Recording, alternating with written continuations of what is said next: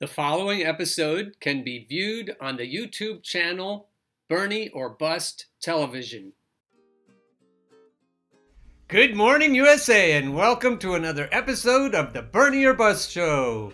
We have the OG of Bernie or Bust, Victor Tiffany, also Revolt Against Plutocracy, and this informal interview we're just going to start off in a free form. So, good morning, Victor. Good morning, Alan. Thanks for having me. Appreciate this. You're very welcome. You have your coffee ready? I do. I'm good to go. Awesome. I have here as part of my screen capture, I have the press release. So for immediate release, or Bust 2020, or why Biden will certainly be defeated. You also mentioned that you might want to talk about Never Biden and the media in general. And so all of those are fine, or anything else that comes up. Sure. All right, so let her rip. Well, one of the things we do in that press release is reference the Wall Street Journal article. And I do want to talk about that because it's emblematic of how the media has covered Bernie or Bust for 5 years now. I didn't tell Betsy Morris, the woman who flew all the way across the country to sit in my office here for 5 hours interviewing me, talking to me, figuring out how we did this. I didn't tell her that 4 years ago I had 2 interviews with the Wall Street Journal, lengthy interviews. Not a word I spoke went to print. Ditto with Reuters. 2 interviews with Reuters, and another one with Vox. 5 interviews, not one word I spoke. It's not like I'm insane, and it's not like I'm saying ridiculous things, except they must interpret ideas like the Republican and the Democratic parties are 2 wings of the same bird, a political duopoly. That's what I said to Vox, and he couldn't wrap his mind around that. So there is a tendency, it's not even a conspiracy, a consensus in the mainstream media to keep revolutionary voices out from the public sphere, to marginalize it, to sideline it, and to keep things narrowly focused. So what did Betsy Morris quote me after I stressed 4 times with her that Bernie has the advantage in turnout over Biden. Bernie has the advantage in swing voters over Biden. Bernie has the advantage in leverage support, because every candidate has a certain number of supporters who won't vote for the nominee unless it's their candidate. But Bernie has the most by far. In all 3 categories, Bernie's a stronger candidate. Not a word of that made it into the Wall Street Journal article. And that's typical. And so when the left does it, when MSNBC refuses to mention Bernie or Bust, or CNN until it's way too late, their purpose is to make sure the establishment candidate gets the nomination. Wall Street Journal, of course, is owned by, what's his name there? The old man, Rupert Murdoch, who's an ally with Trump. So their suppression of the truth has to do with the fact that Trump does not want to face Bernie Sanders. Trump wants to face Joe Biden, and frankly, who can blame him? And that's another topic. So going down that press release, the first thing we said was, we're going to attack Biden from the left. So we sent this press release out Sunday. Here it is, Wednesday morning. We sent this press release out to 650, actually 60 people now in the media. Received this press release that you referenced. No story. Nobody talking about how the Bernie or Bust group is going to be attacking Biden from the left if he's nominated in the general election. No story about any of that stuff. We had 9 points, other points as to why Biden cannot beat Trump. And of course, the big one, and I want to address this because I think we have an opportunity here with this COVID shutdown of the economy to at least try to make a difference, whether it actually works or not. It dawned on me last night, holy mackerel, there are millions of people at home in quarantine with what? Watching TV? If they're online, they can actually do something to help Bernie without being Bernie or bust.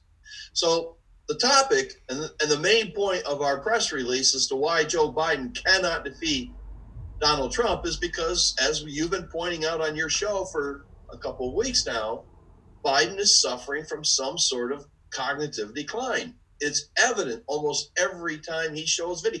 I don't even understand what his campaign is doing. They're showing his campaign is releasing videos, flaws and all. They're not even doing multiple takes. Yeah. Or if they are doing multiple takes, Biden just can't get it right. They might be doing multiple takes, and that's the best he can do, which is very sad. It's scary. Yeah.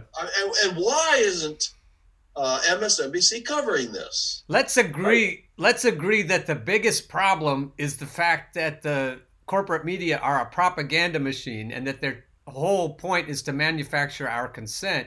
And I've got a little clip that I want to show. I'll probably pop that in here, and it's from the Real News Network. And the main thrust of it is that like George Stephanopoulos and people like that who've been running the debates, they have a strong interest to scare the American people with socialism and other things that will serve their agenda. So you've got Rupert Murdoch, you've got the guy Bezos, who owns the Washington Post. You've got all of these oligarchs who own the manufacturing of consent. Caitlin Johnstone calls it the consent managers. So instead of calling them journalists or pundits, we need to start calling them consent managers. And so they, as you've noted, they have an agenda going in. They have a story that they want to tell. They want to manufacture a certain narrative managers. So they go in with their narrative that they want. They go in with the story that they want to tell, the way they want to tell it. And then they use you as a foil, and they use others as a foil if they pay attention to them at all. Otherwise, they just ignore us completely. But when they use us, like Betsy Morris, she had an agenda going in. She had a story that she wanted to tell, and so she drove to your office and stayed there for 5 hours because she was hoping to get any kind of tidbits that she could to tell her story. She had no intention ever of telling your story because it doesn't do what her corporate masters want to do. Right. No, instead, we're going to explore how the role of one of the most adroit enablers of inequality, the mainstream media, how they had a hand in putting us in this bind. How, despite evidence to the contrary, the media pundits who control the most powerful outlets in the world not only misled the public, but through disinformation have dissuaded us from building a social infrastructure that would make us much better prepared for the crisis we are facing today. And to do so, we're going back in time just a month ago when ABC anchor George Stephanopoulos started off the Democratic debate with a question. And it wasn't about how our greed-infused medical system was the most expensive and ineffective in the world. And it wasn't to press the aspiring candidates about why tens of millions of low-wage workers do not have paid sick leave. No, his question was apparently much more pressing. Let's watch. First, President Trump certainly thinks this label socialism will work. At the State of the Union, he said socialism destroys nations. He's never going to let socialism destroy American healthcare. And before the Super Bowl, he joked with Sean Hannity about your honeymoon in Moscow. Those hits are going to keep coming if you're the nominee. Why shouldn't Democrats be worried? Because Donald Trump lies all the time. Is anyone else on the stage concerned about having a Democratic socialist at the top of the Democratic ticket? And so in a country with mass incarceration, a broken healthcare system that extorts patients, and a racist criminal justice system, and now an economy that is virtually at a standstill, this highly paid media pundit decided to fixate on the one idea that could actually save us: socialism.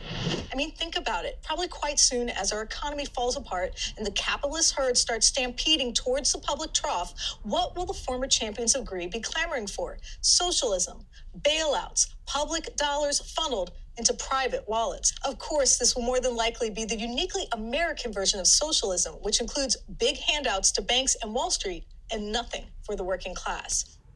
That's I can't say it any better. I think that's spot on. And so what we're trying to do is figure out how to combat that. Our story, we know our story, and we have our narrative, and our narrative is based on what's actually happening in the world. And then we see the corporate narrative, and we think, well, that's not right. How are we going to fix this? how are we going to unspin this? And Betsy apparently and her Columbia law professor or journalism professor, whoever he was, they're trying to unspin us. We're apparently threatening enough that they want to figure out how to keep us from coming in on their business. It's like mafia. They're the mafia, and they have a business model. And then if we figure out how to unspin their narrative, we're a threat. And it was clear to me, and this is something that we could probably take some pride in, that they're threatened by what we're doing. At least we have loud enough voices that they felt the need to try to spin their narrative against us. Loud enough voices through our networks. And that is one thing, that the one benefit we got out of that story in the Wall Street Journal was the extent of our networks. We are a threat to Joe Biden because we have extensive networks that she was able to document fairly well. That's the one decent point of this, but it didn't help in terms of sharing our press release with 600 plus journalists. It didn't help any, none of them paid any attention to it, almost as if they don't give a shit. I want to talk about the change, what's happened, because we've been saying, you and I both have been saying for months, under current economic conditions, only Bernie beats Trump, regardless of who the other nominee might be. Only Bernie beats Trump because it's going to be a close election. COVID-19 has changed that dynamic. All of a sudden, 2020 has shifted from being the election of 2016, which was close, and those swing voters in Michigan, Wisconsin, and Pennsylvania swung the election, right, to 2008, where a full quarter of Hillary Clinton's racist supporters refused to vote for Barack Obama, then Senator Obama, Puma, and voted directly for John McCain.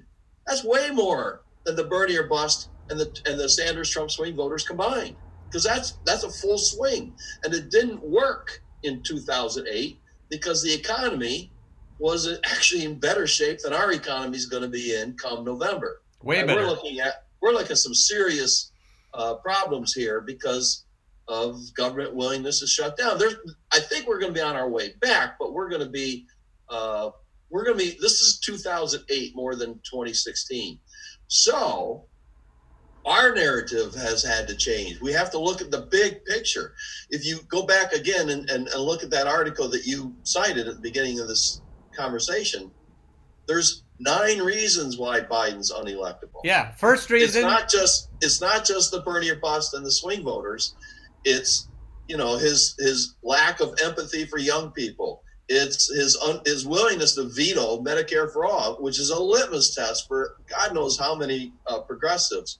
It's his cognitive decline, and the Republican super PACs and the Sanders campaign are just going to be spinning, or not spinning, but looping that over and over and over, whichever slur or misstatement or forgotten name, like Biden forgets Obama's name on video. Right? I'm an Biden-Obama Democrat. Do you remember when he said, I'm an Biden-Obama Democrat? Oh, I've lost you. How about now? Ah, there you are. Okay, anybody who thinks, I'm getting messages that my internet is unstable.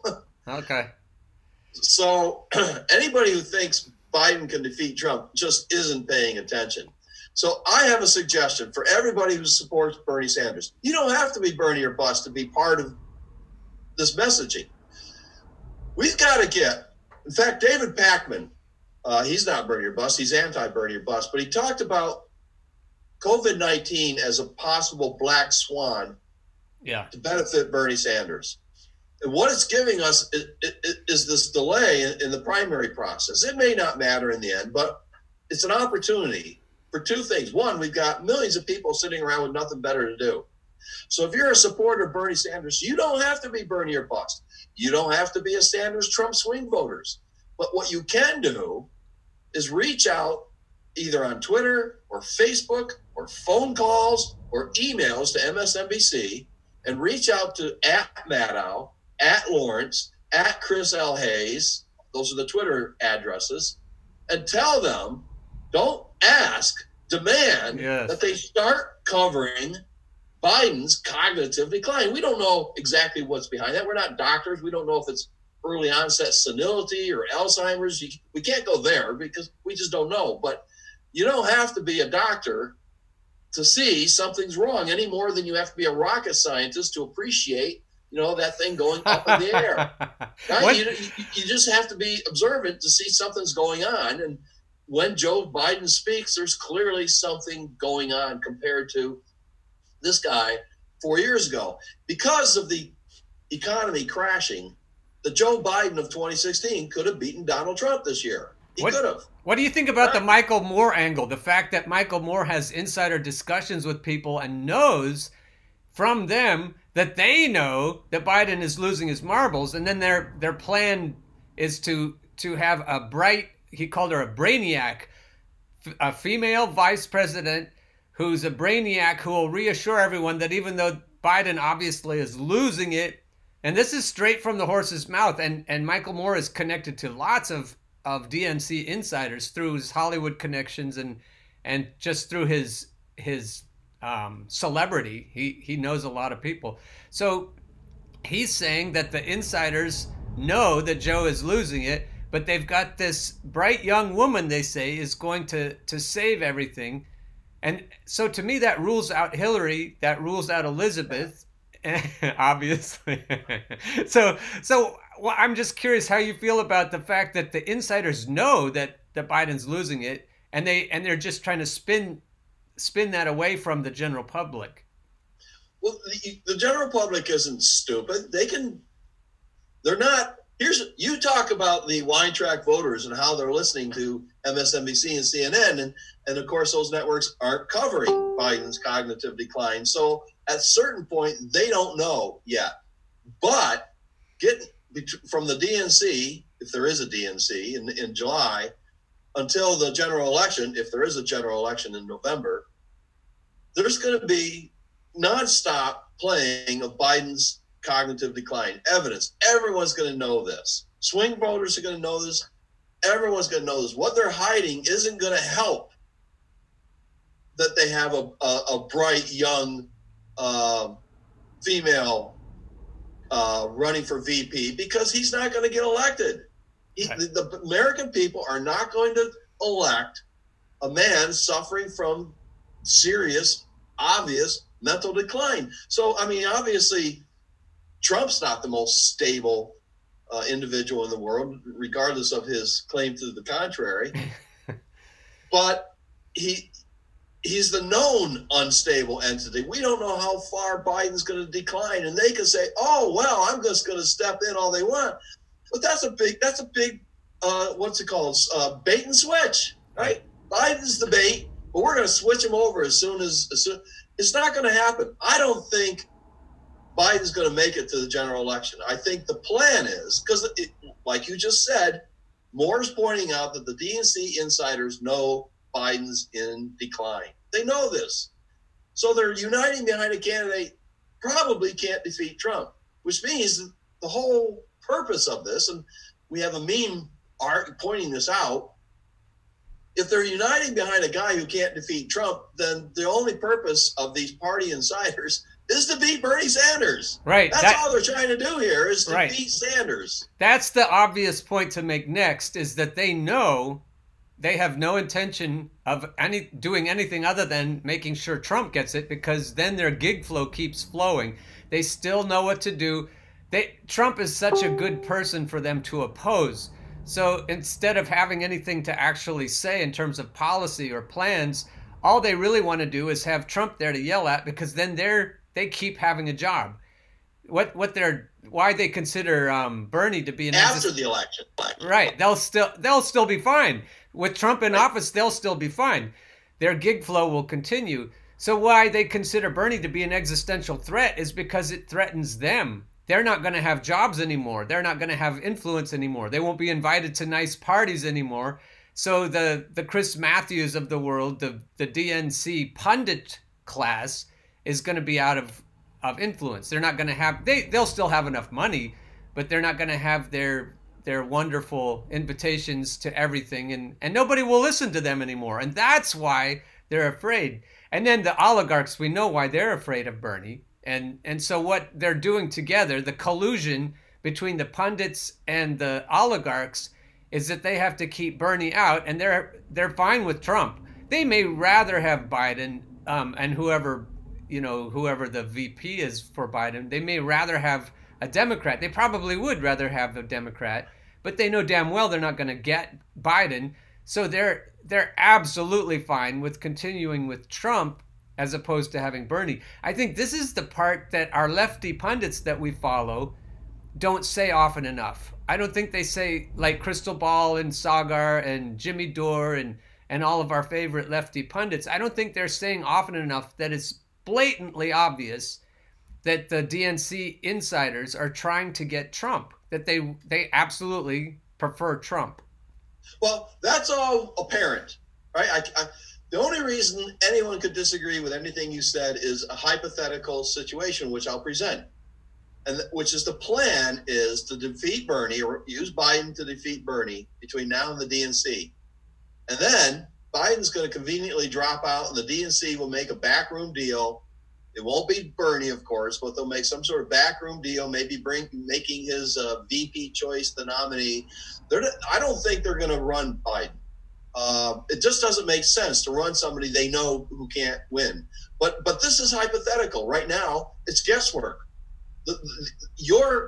What you just framed is how we should think, because that's what we're seeing, right? They're uniting behind a guy who cannot defeat Donald Trump for a variety of reasons, primarily his mental health. What do you think? So, what do you think is going to happen if they do that? If the DNC has no intention of running Biden, if they want to run somebody else, anyone but Bernie, what do you think the Bernie or bust crowd will do? What do you think the regular Bernie supporters will do, the vote blue Bernie supporters? And then what do you think the rest of the suburban comfortable Democrats will do if they try to do a switcheroo on us? Well, it's going to depend on the economy. I don't think it's going to bounce back the way Trump seems to think it's going to. Yeah. So if we're still in a recession come November, I think we're looking at 2008. I think the Democrat will take the election. Okay. So then what? What do you think the people want to break off and start a new party? We're talking about yellow vests. We're talking about general strikes. We're talking about people who are utterly and purely pissed off at the DNC's rigging of things. What is that crowd of ultra leftists going to do in the event that a Democrat defeats Donald Trump, a corporate Democrat defeats Donald Trump? Well, hopefully they'll be more effective at party building. Movement for People's Party just voted to unite with Burn the DNC on their conference call this week. They're going to have to set aside differences with other people on the left and form, if we're going to actually challenge this political duopoly, this neoliberal, centrist, Republican, Democratic duopoly, they're going to have to unite the left, the progressive left. And it's like herding cats. Yeah. And we tried to do this. I was part of a think tank in 2018, 2019 to try to get the Movement for the People's Party and the Socialist Party and the Green Party and the PIP, Progressive Independent Party, to come together, set aside our differences, and form an American Syriza, a coalition of radical parties to challenge this political duopoly. And we hit a snag. There are people who just refuse to work with other people. I'm not going to name names because going forward, hopefully some of these people will wake up and set aside they probably don't consider them petty differences, but they're going to have to work with people they don't like in order to challenge from the left this pernicious centrist corporate ideology, whether it's neo-fascism currently of the Republican Party or the 40 plus years of neoliberalism of the Democratic Party. Either one are going to destroy this climate. Yeah, I've been thinking about this in terms of economic populism because of Crystal Ball and Sagar Enjeti's new book on populism. Sagar is an avowed righty and Crystal is an avowed lefty, and they wrote a book together, and they're trying to come together across what do you call social ideology. They have a different way of looking at their social politics, but they agree on their economic politics. So that might be one way to bridge the gap on the left, because you might even be able to bridge the gap with economic populists on the right then.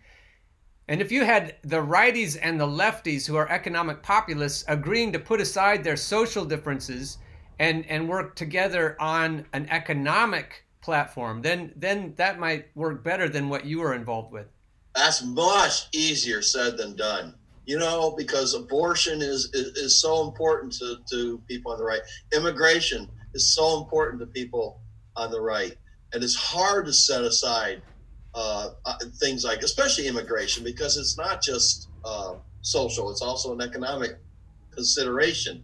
These people harvest our crops, I think we could deal with the economic, if we just said, okay, let's deal with immigration, but let's just deal with it on an economic basis. Because Bernie used to say that we should have closed borders. Bernie used to say that we need to not lower wages for American workers. But once he figured out that if we could just put a floor underneath the minimum wage and we could say $15 for everybody, then what would actually happen is the immigrants would come in and they would have fair wages, and the rising tide would lift all the ships. Everyone's economic interests would be served. So if we just deal with immigration from an economic point of view, I think the right and the left would have a better chance of agreeing, because facts are facts. If we can persuade good faith discussion that isn't racist, that isn't fearful, but just really hard-nosed, nuts and bolts economic solutions, we could make the case across the political aisle. Smart people, reasonable people on both sides of the political aisle could agree that if we can put a floor under the minimum wage, we would actually benefit economically from all the work that migrant workers do that U.S. workers don't want to do, and that is absolutely essential work. Our economy would tank instantly if we didn't have that part of our labor force in place. I think we really could, even though you say it's very difficult. I think it would be easier than the woke signaling and the other kind of, like you mentioned, abortion. We could talk about LGBTQ plus rights. We could talk about non-binary people and trans people, and all of those issues are important to me personally, but I can see how they would bog us down right away if we ever started to form a coalition. And to me, the best chance then would be to form a coalition purely on economic populism. Instead of making it a woke signaling war, we could make it a class war and an age war, because we have the young people are getting fucked right and left by our economy. So if we could figure out how to make economic justice for young people and economic justice for working people, and we made that the whole point and tried to set aside the social differences, I think we'd have a better chance than what you were trying to do. Maybe. It's hard to say. I think it's easier for transpartisan cooperation and trans-ideological cooperation, where there's an overlap, as you're laying out, on a bill-by-bill approach, addressing immigration as a bill. As a party, I just don't see the left and the right working together in that kind of organizational structure. I hope I'm wrong. That'd be great if I'm wrong, but I just don't see that possibility because of the differences we have on so many other layers and levels. Even our personality types are different. Our levels of fear are different. Liberals from conservatives. There's so many really non-issue differences, non-economic issue differences that are overlaps. It's just, again, I think we can work on issues, minimum wage or whatever, cross-partisan, cross-ideological, but I don't think we can do it within the context of a single organization. Okay, I agree with. Very difficult. I don't think you're wrong. I think that it would be impossible to start a political party that was called the Economic Populist Party. But I do believe that we could have a cross-coalition movement. I think if we had the Economic Populist movement, then we could work within the duopoly or a new party if it ever got any traction, which is doubtful. But if we did have a movement, and this is where you were talking about the merger of the what is it? Movement for a People's Party. Yeah, Movement for a People's Party. If we have a merger with them and burn the DNC and Bernie or bust and the other members of the coalition you were trying to start, a movement would be easier to sustain and to put aside our differences with than would a new political party. That's true. And what would a movement do? Advocate for specific populist policies, minimum wage, healthcare for all, and things like that. No, I think that's a possibility of going forward. I think we're going to have to do something. I want to talk about another strategy or tactic that you've been advocating for the last week or so, and that's the general strike. Because I'm not ambivalent about it. I just think we have different kinds of things going on with this COVID, and you got idiots on the right who want to push people back into the workforce before this damn pandemic settles down. So right now, a general strike is going to be a health strike. We're staying home. Screw you guys. I'm not going out into this dangerous world just because Wall Street wants to start making a profit. So I don't think the kind of general strike you have in mind now is going to be interpreted properly. But I'm all for it now so that we can start thinking, what's it like to not go to work, intentionally not go to work? Like a potential health general strike can serve as practice for a revolt general strike. So you asked me, what happens if Biden drops out and a Harris Booker ticket defeats Trump? Well, general strike would be a good way to shut things down if they start coming after things, promoting things like the Trans-Pacific Partnership or any of these other neoliberal pro-corporate strategies. I think a general strike is something that the left needs to start adding to our toolkit of radical tactics. So I'm glad you're promoting that.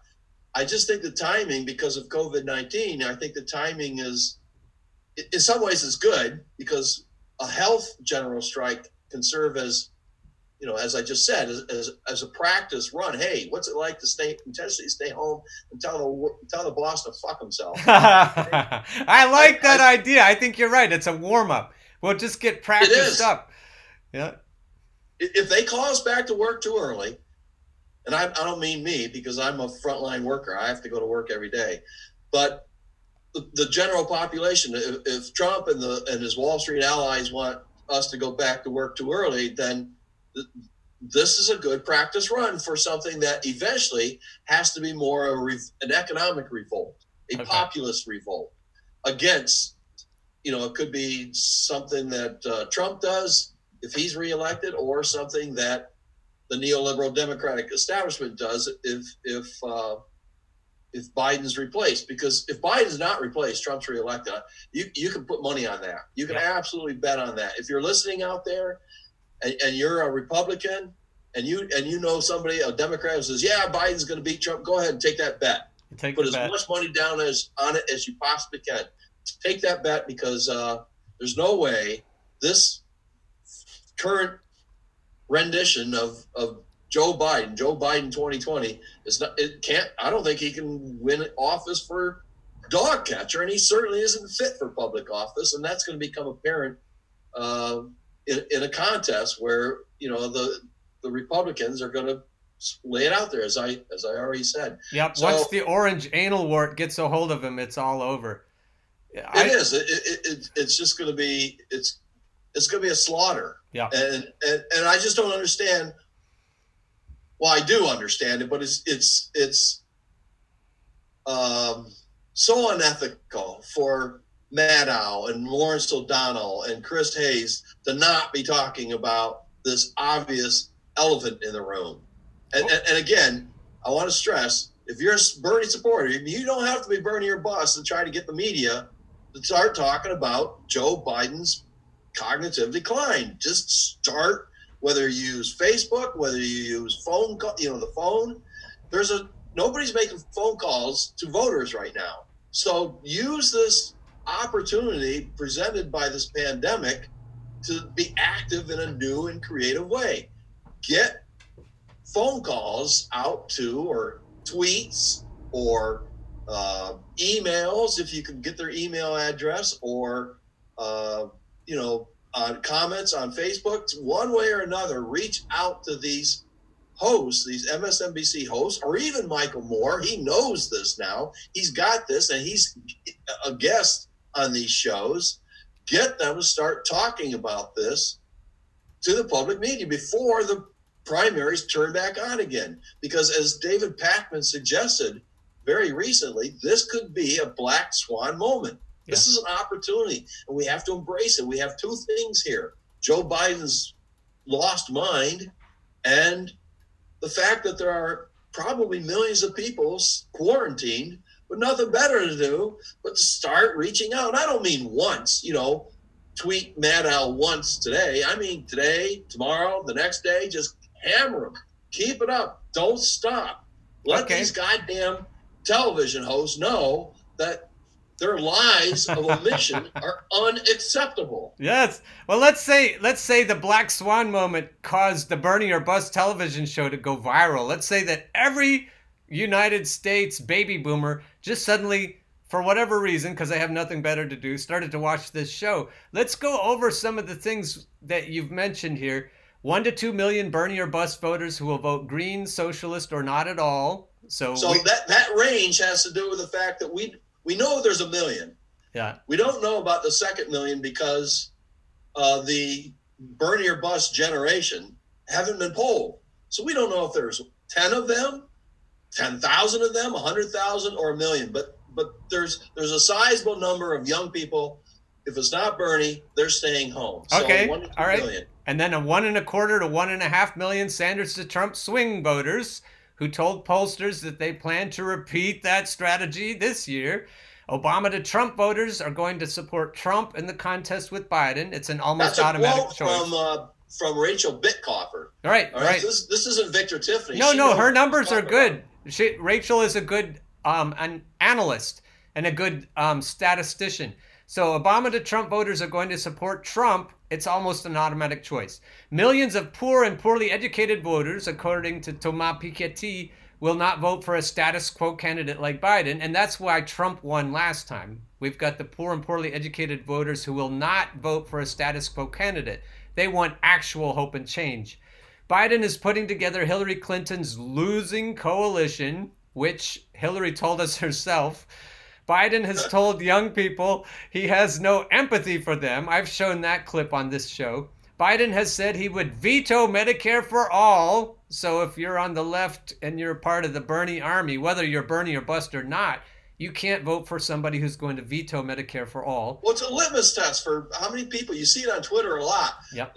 If you're not Medicare for all, I'm not supporting you. It's a litmus test for God knows how many progressives. And even Republicans.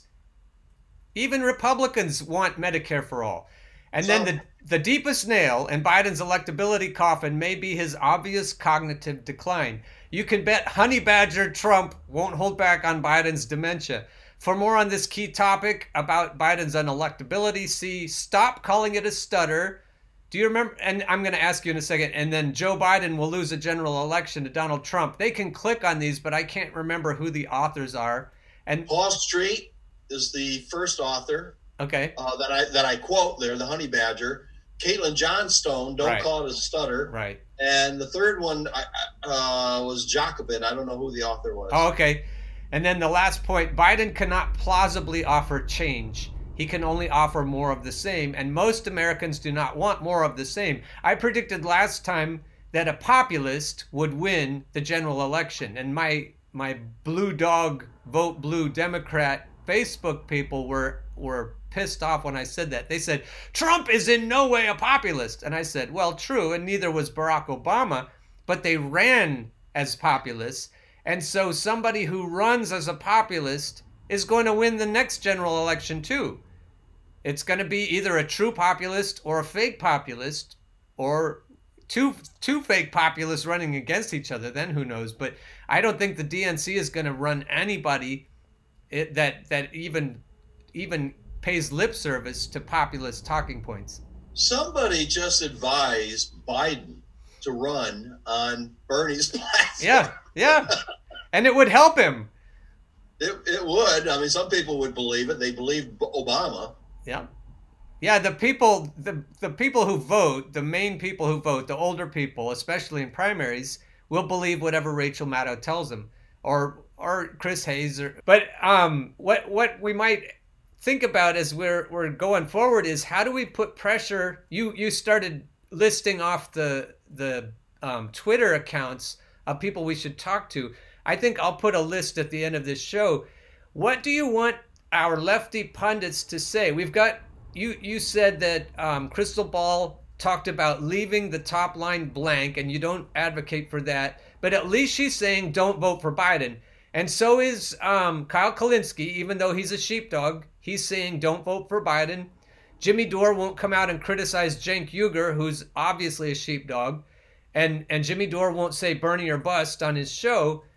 So just as a prompt, what do you want the lefty pundits to be told by the viewers of the Bernie or Bust show? What do you want us to tweet, not to the MSDNC people, but directly to the people we watch on a daily basis? So if Biden's the nominee, the reason it's not just the one reason he's going to lose, right? In this economy, it should be a landslide. Anybody can beat Trump. And it looks like they're uniting around the one candidate who can't beat Trump for that list of reasons you just gave. Yeah.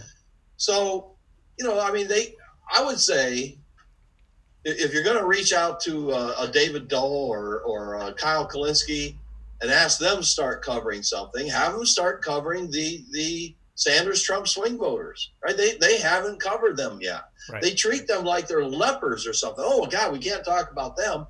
I think there's a big misunderstanding of those voters. Like they're toxic to Bernie's chances of winning. It's elitism. Fact, it's just the opposite. Yeah. Without those voters, Trump loses or Biden loses, or if the economy comes back and it looks like things are promising again for Trump, and he can claim, see, I fought the virus and now the economy. If he's able to make that argument, then we're back to only Bernie beats Trump. So again, those swing voters will have an impact. And so will Bernie or bust voters.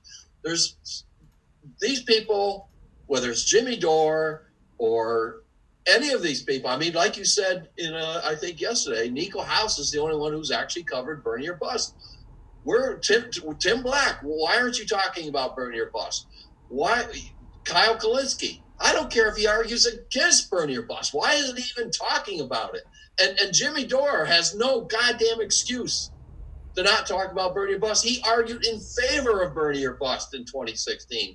Now he won't even talk about it. So these progressive pundits need to be pressured to talk about Bernie's leverage, either the leverage he packs in his suitcases without our help, the Sanders-Trump swing voters, or the movement we built, the Bernie or bust movement. They need to start talking about these people in addition to all the other things on that list, because they are talking about the other stuff. It's the leverage that either Sanders has innately or the constructed leverage of Bernie or bust that they just refuse to talk about. And I don't understand why. I think they need to be told, look, Jimmy, get Alan Howe, the host of Bernie or Bust show, as a guest on your show and talk about Bernie or Bust. They need to be pressured. Yeah, and I don't know what leverage you can use. With MSNBC, it's easy to say, look, if you don't cover Joe Biden's cognitive decline, we're just not going to watch you anymore. And maybe that's what needs to be said to Jimmy Dore. Maybe that's what needs to be said to Kyle Kalinske or Mike Figueroa. I don't know why these people, or what it's going to take to get these people to start talking about this movement and the swing voters. But that's what I recommend. Just, again, don't ask, demand.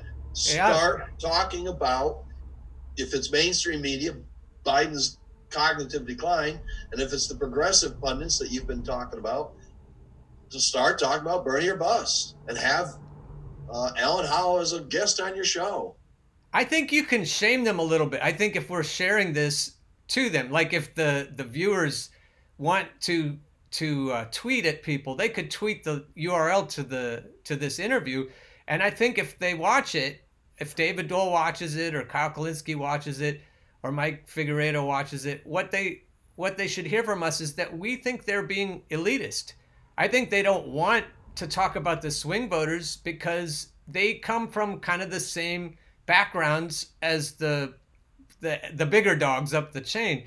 They have good educations. They probably come from good schools. They probably are not from, maybe, I don't know for sure about Crystal Ball. I think she grew up in Kentucky. She seems a little bit more populist and more grubby than some of the others in her upbringing. But she's well educated. She's polished like they are. I think part of their problem is that they have kind of a little bit of Hillary's problem. They have a little bit of a condescending attitude, and for that reason they don't feel like talking about them. It feels like maybe they'll get their hands dirty. And if that bothers them enough to say, well, no, that's not it, that's not why we're talking about Bernie or bust, I think that would be wonderful. But whatever we can do to goad them into covering it would be great. Well, I mean, what I don't get is, this is, if they start talking about this and it filters up toward mainstream media, this is not going to hurt Bernie Sanders. This is going to help Bernie Sanders. Again, this could be a black swan moment in this campaign, this COVID-19 delay in the primaries. But if we don't embrace it, and I don't mean those who are listening, but these lefty pundits, they have to start letting these swing or these wine track voters, however they can reach them, maybe they can tell their audiences, hey, get your aunt and uncle on the phone if they're in New York or some other state that hasn't voted yet. Get them on the phone and let them know Joe Biden just cannot be elected, right? So this thing can spread and get Bernie the nomination, because the only way he's going to get the nomination is if this primary completely flips, right? People give up on Joe Biden for whatever reason, and understand, because of that list of items you just read, that he's not the electable candidate. That fact of the matter is, he's not the electable candidate. Not even close. So the wine track voters, the middle class suburban voters, need to find this out, and it's going to have to come from the bottom up, from these lefty progressives up through, hopefully, filtering. See, if mainstream media will talk about Biden's cognitive decline, and the progressive media is already talking about that, but throws in other items on that list, including the swing voters, including the Bernie or busters, then we can flip this thing around. But if they don't talk about it, then we've already seen from the last 2 months what's going to happen. They're going to nominate Joe Biden, and he's going to lose to Trump. That's what I told Betsy Morris. If she wanted to know what I thought was going to happen, I said, I think they're going to nominate Biden and lose. She didn't want to know. I'm a betting person, and that's my bet. But my hope is, my hope is not my betting. I hope to lose that bet. Right. I hope people will wake up and start talking about that list of 9 reasons you just read, and Biden and the mainstream media start talking about Biden's cognitive decline. He's just not fit to be president. I don't care how much you hate Donald Trump. It doesn't matter that there's enough people who are going to look at Joe Biden talking about, these truths are self-evident that all men and women are you know the thing. You know the thing. And it's hairy legs. How does a candidate for president of a major party not know that line? Because he's losing it.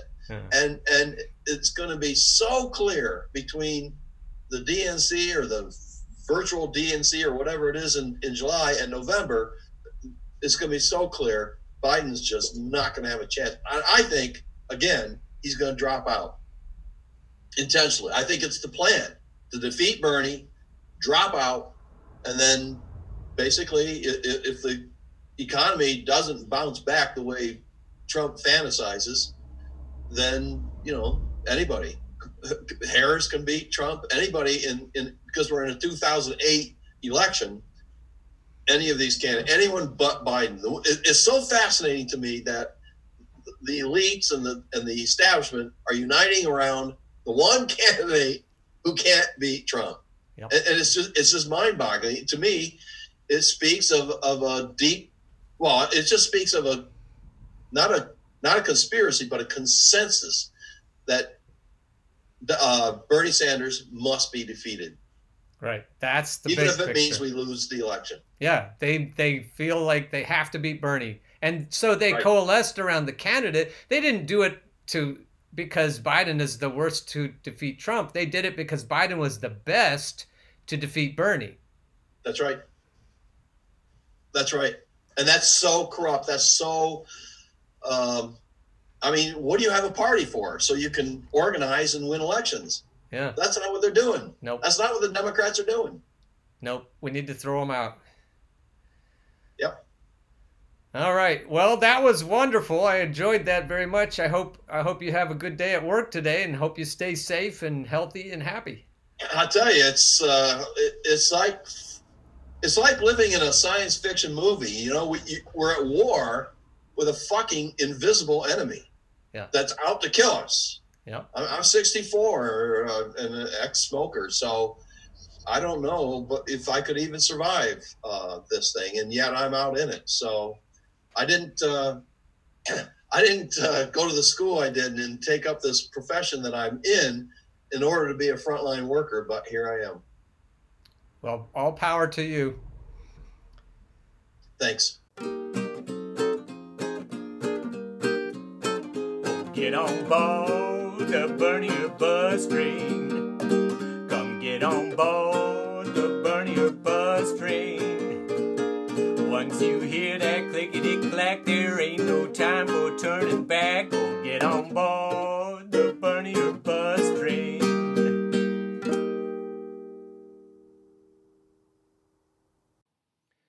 The preceding episode can be viewed on the YouTube channel Bernie or Bust Television.